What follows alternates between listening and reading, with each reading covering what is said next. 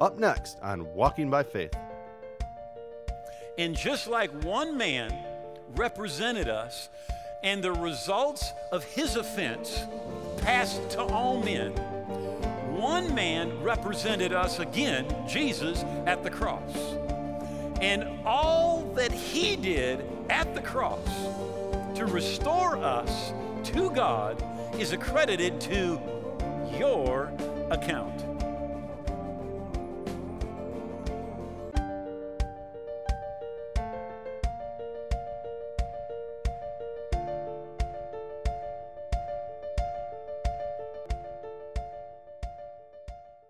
Hello, I want to welcome you to Walking by Faith, and I am so glad that you're with us today. Now, we have just started a series on redemption realities, and we're going to talk about who you are in Christ. It says in 2 Corinthians 5:17 that if anyone is in Christ, and this is true about you, it's true about me, it's true whether you've been in Christ 15 minutes or 15 years, you are a new creature, a new creation. Old things have passed away. Behold, all things have become new. You know, when you are in Christ, in union with Him, when you become a Christian, literally, you are new. The Bible says the old, it's gone. What it's saying is this, that you are such a new person, that you are part of a new kingdom, a new family, and you are so new that you need God to introduce you to yourself. There is so much that has happened to you that you do not know, that you do not understand. And what we're going to be doing in this session today is we're going to be talking about who you are in Christ and what belongs to you in Christ. So would you come with me right now as we join this service as it begins? Let's go back, take a look at Philemon, verse 6, which says that the communication of your faith may become effectual, or powerful, or produce results. And unfortunately, a lot of Christians look at their Christian life and they don't know if it's producing anything. Is there anything different in my life because I'm a Christian? Now, the Bible is telling us here how to get your faith to produce results, right? That it may become effectual by the acknowledging of every good thing that is in you in Christ Jesus. Now notice this says every good thing. There's more than one. Most Christians could not name five good things that are in them in Christ Jesus. But it's when you acknowledge them, when you know them, right? Because there is no ignorant faith. You cannot be believing something that you don't know. You've got to acknowledge the good things that are in you. Notice they're in you. Who are they in? They're in you, right? They're not in Christ. Well, they're in Christ, but they're working in you. Remember 2 Corinthians 5, verse 19, that God was in Christ reconciling the world to Himself. So in death, Jesus' death, burial, and resurrection, God was working in Christ, right? But He wasn't working on Christ. He was working on you. You got that? Everything that happened in Jesus' death, burial, and resurrection affects you. God was working in Christ Jesus, but He wasn't working on Christ Jesus. He was already perfect. He was already everything God wanted Him to be. But He was working on you and on me. Now, it is so, the Bible says here, every good thing that's in you in Christ. Jesus didn't just rise from the dead and go to His disciples, well, I hope this will help you a little bit with some of your issues. Now, when Jesus arose from the dead, this was so powerful, so significant, that everything changed. 2 Corinthians chapter 5, verse 17. Therefore, if, now notice that big if, because not everybody's here, but if any man be in Christ. Now, that's what we're going to be talking about, this little phrase, in Christ, in Him, in whom, in the beloved. And it tells us what God did in Christ for us, what affects us. And if anyone be in Christ, over 130 times in your Bible, the New Testament, In Christ, in him, in whom? In the beloved. And it literally, well, we're going to get to this. It's literally like a technical phrase in theology. And it talks about what God did when he was working in Christ on you and me. What he did for us. But if any man be in Christ, he is a new creature or a new creation. Old things have passed away, and behold, all things have become new. Now, I'm going to make a statement right here, and I want you to start to just kind of think about this, and we're going to get to it in a few moments. But the whole Bible is written about two men. Literally. The whole Bible is about just two men and the effect that they had on humanity. Right? Both of the people that the Bible is about have the same name. Right? The first one lived in a garden and was married to a chick named Eve. Right? His name was Adam. But the Bible tells us in 1 Corinthians chapter 15 that there is a last Adam. There wasn't just one, there were two. Right? The first one, it says, he was of the dust. He was of the earth. But the second one, it says, is the Lord from heaven. You know him better as Jesus. But the Bible calls him the last Adam. Right? And the whole Bible is about how those two men affect all of humanity. That's what you're literally from Genesis all the way to Revelation. That is what it's about. But you are in Christ, right? In Christ, you have victory over death. You have a restored relationship with God. In Christ, the Bible says you're translated out of the kingdom of darkness into the kingdom of the Son of his love. And literally in Christ, you have a new identity. Old things have passed away. Behold, all things have become new. Now, Romans 5:17. For if by one man's offense, death reigned through the one man. Now, it's talking about that first Adam, all right, and his offense, right? He literally bowed his knee to Satan. And that offense caused death to reign through the one. Now, when God created Adam, he created Adam and put everything into him that he wanted all of humanity to be. The problem is this, that Adam sinned, rebelled against God, and he reproduced, not in the state that he was created, but the state that he fell to. And literally, we can say it like this, that he was a representative man. Just like the last Adam is a representative man. So if by one man's, the first Adam's offense, death reigned through the one. Because of what one man did, death came into the world. Sickness, disease, war, pestilence, everything you can think of. Much more, those who receive the abundance of grace and the gift of righteousness will reign in life through the one, Jesus Christ. Now notice those words, much more, much more.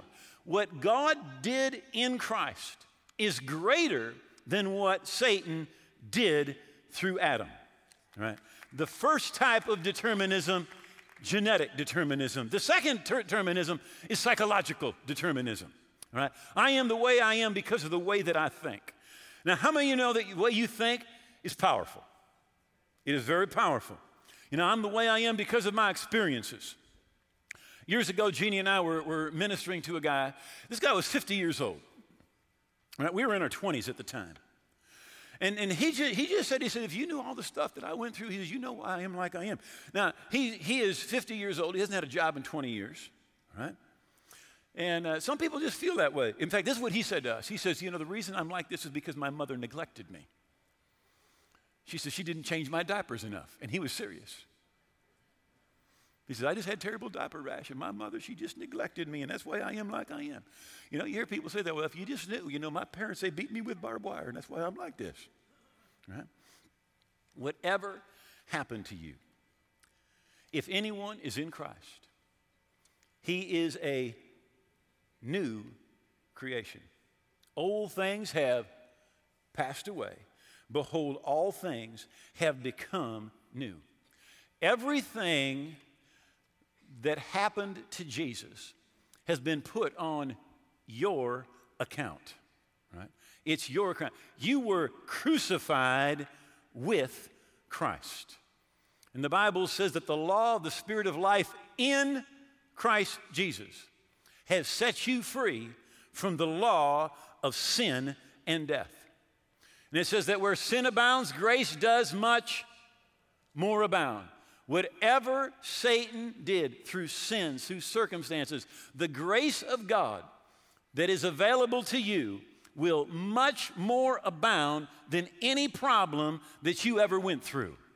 Because you are in Christ. Old things have passed away. Behold, all things have become new. The third type of determinism is environmental determinism. I'm the way that I am because of how and where I was raised. I like to call this redneck determinism. Right? You're the way that you are, you say, because I was brought up in the country, in the South, or the inner city, or I was brought up poor, or I was brought up with a messed up family. You know, in my family there was alcoholism, there was drug abuse. But if anyone is in Christ, he is a new creature, a new creation. Old things have passed away. Behold, all things have become new. And the Apostle Paul said it so well in Philippians 3. He said, forgetting those things that are behind, I reach for those things which are ahead. You know, if you live your life looking in the rearview mirror, you are going to go nowhere. You're going to crash, right? But what we need to do as believers is we need to find out who we are in Christ, that our faith may become effectual, produce results by the acknowledging of every good thing that is in you in Christ Jesus. Regardless of how you feel, regardless of how it looks, right? You were crucified with Christ, and you are identified with Christ. You say, yeah, but I just don't feel it. Yeah, but that doesn't mean anything. Do you realize right now, you just think, I'm just sitting here and nothing's happening. Well, right now, the earth is spinning on its axis at 1,000 miles an hour. And that every 24 hours, the earth is rotating. And we're being hurtled through space. Right now, you and I are being hurtled through space at 67,108 miles an hour. And that our little galaxy is spinning through the universe at 1,599,000 miles an hour. And you're sitting here and you don't know anything about it. Don't feel a thing. Is it happening? Yeah, just because you don't feel it, just because it doesn't look like it, doesn't mean that it's not happening. The Bible says that Jesus took you to the cross.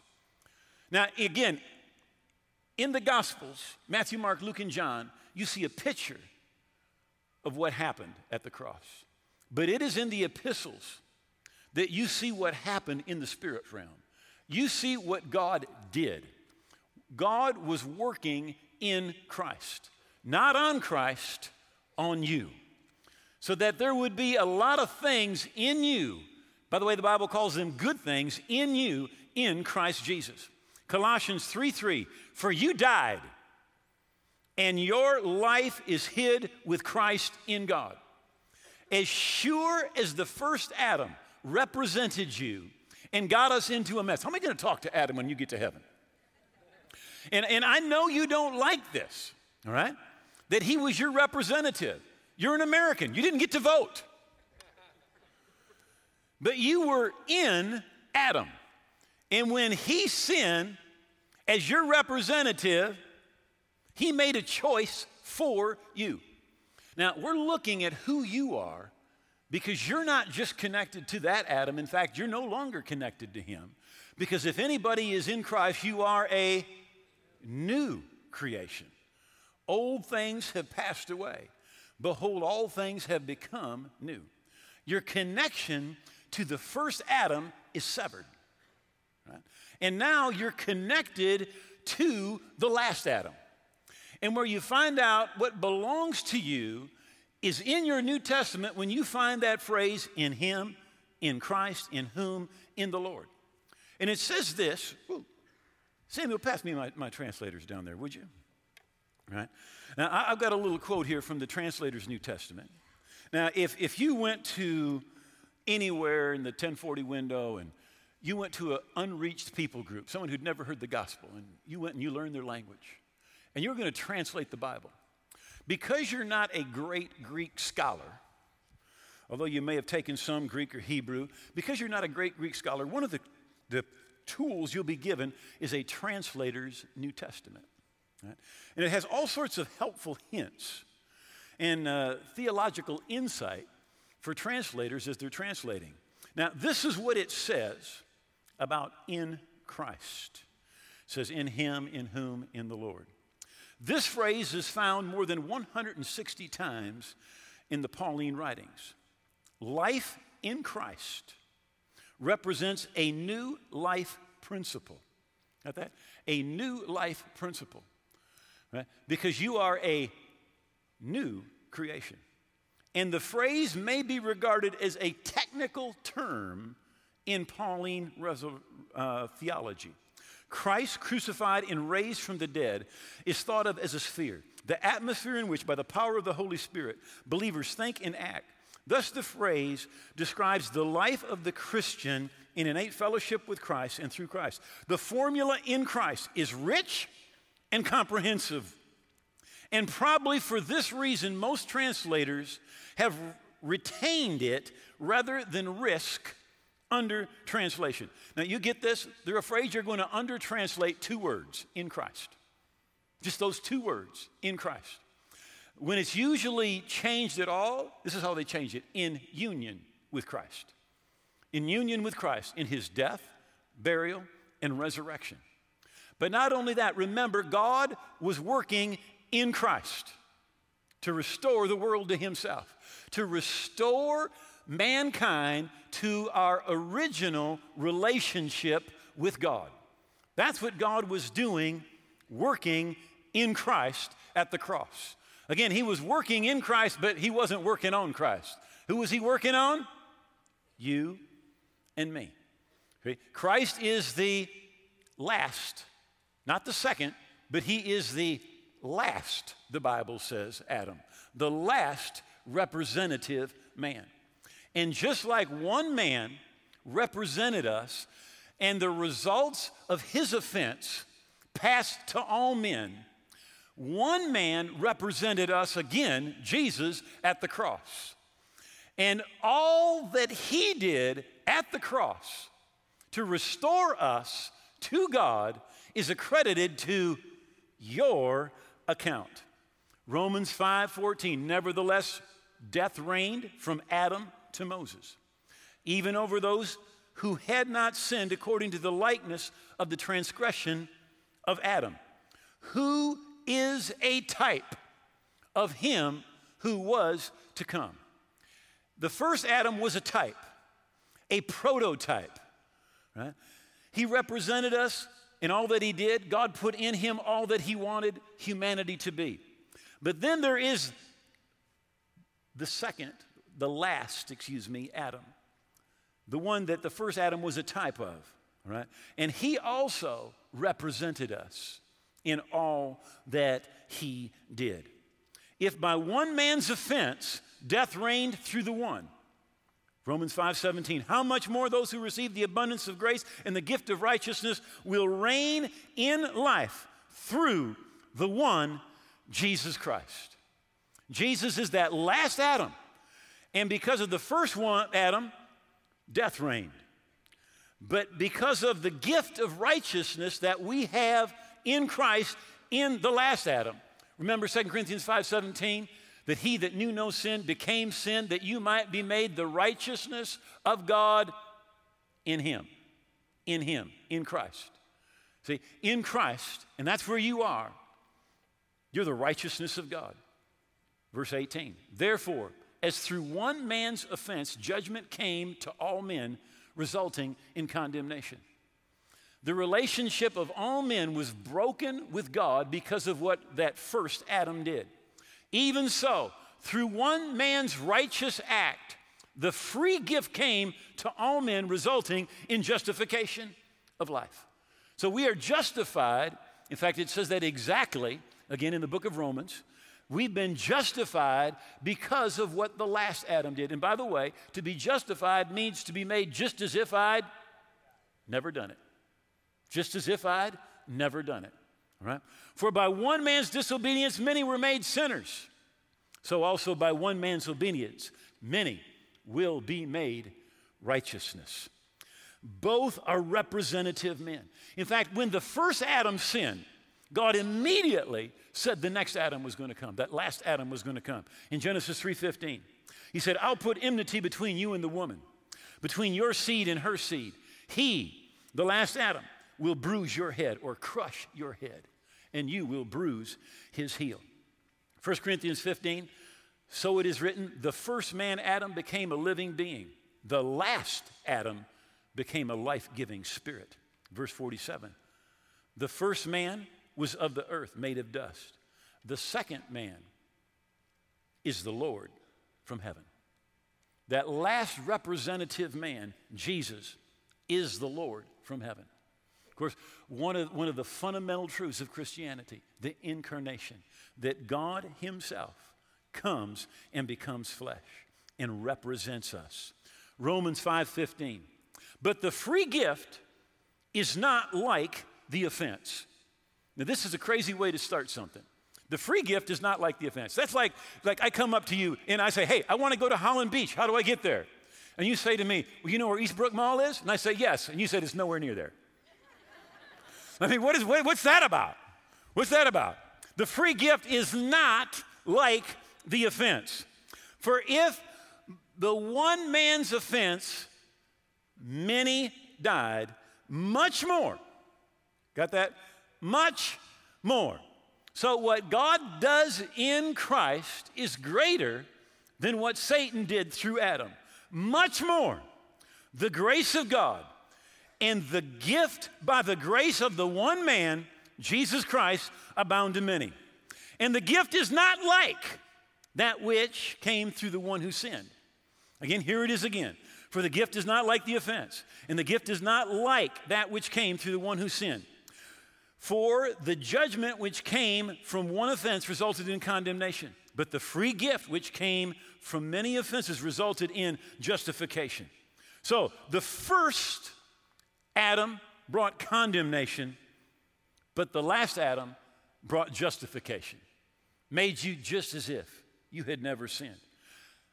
The first Adam, what he did, passed on all men automatically. But what the last Adam did is not automatic. The Bible says, to as many as receive him, to them he gives the right to become the children of God. To as many as receive him. So the first Adam, the offense, it passes automatically. But the free gift, we need to receive the free gift. And the last way that the free gift is not like the offense is it is just so much greater. Where sin abounds, grace does much more abound. Right? What Jesus did for us as the last Adam is greater than what the first Adam did when he bowed his knee to God's archenemy, the devil. Romans 5:20. Moreover, the law entered that the offense might abound. But where sin abounds, grace does much more abound. Let me just mention here Romans 3:20, which says, by the works of the law, other translations say by being a good person, no one has ever been made right with God. Think about that. How many people don't try to be right with God by being good?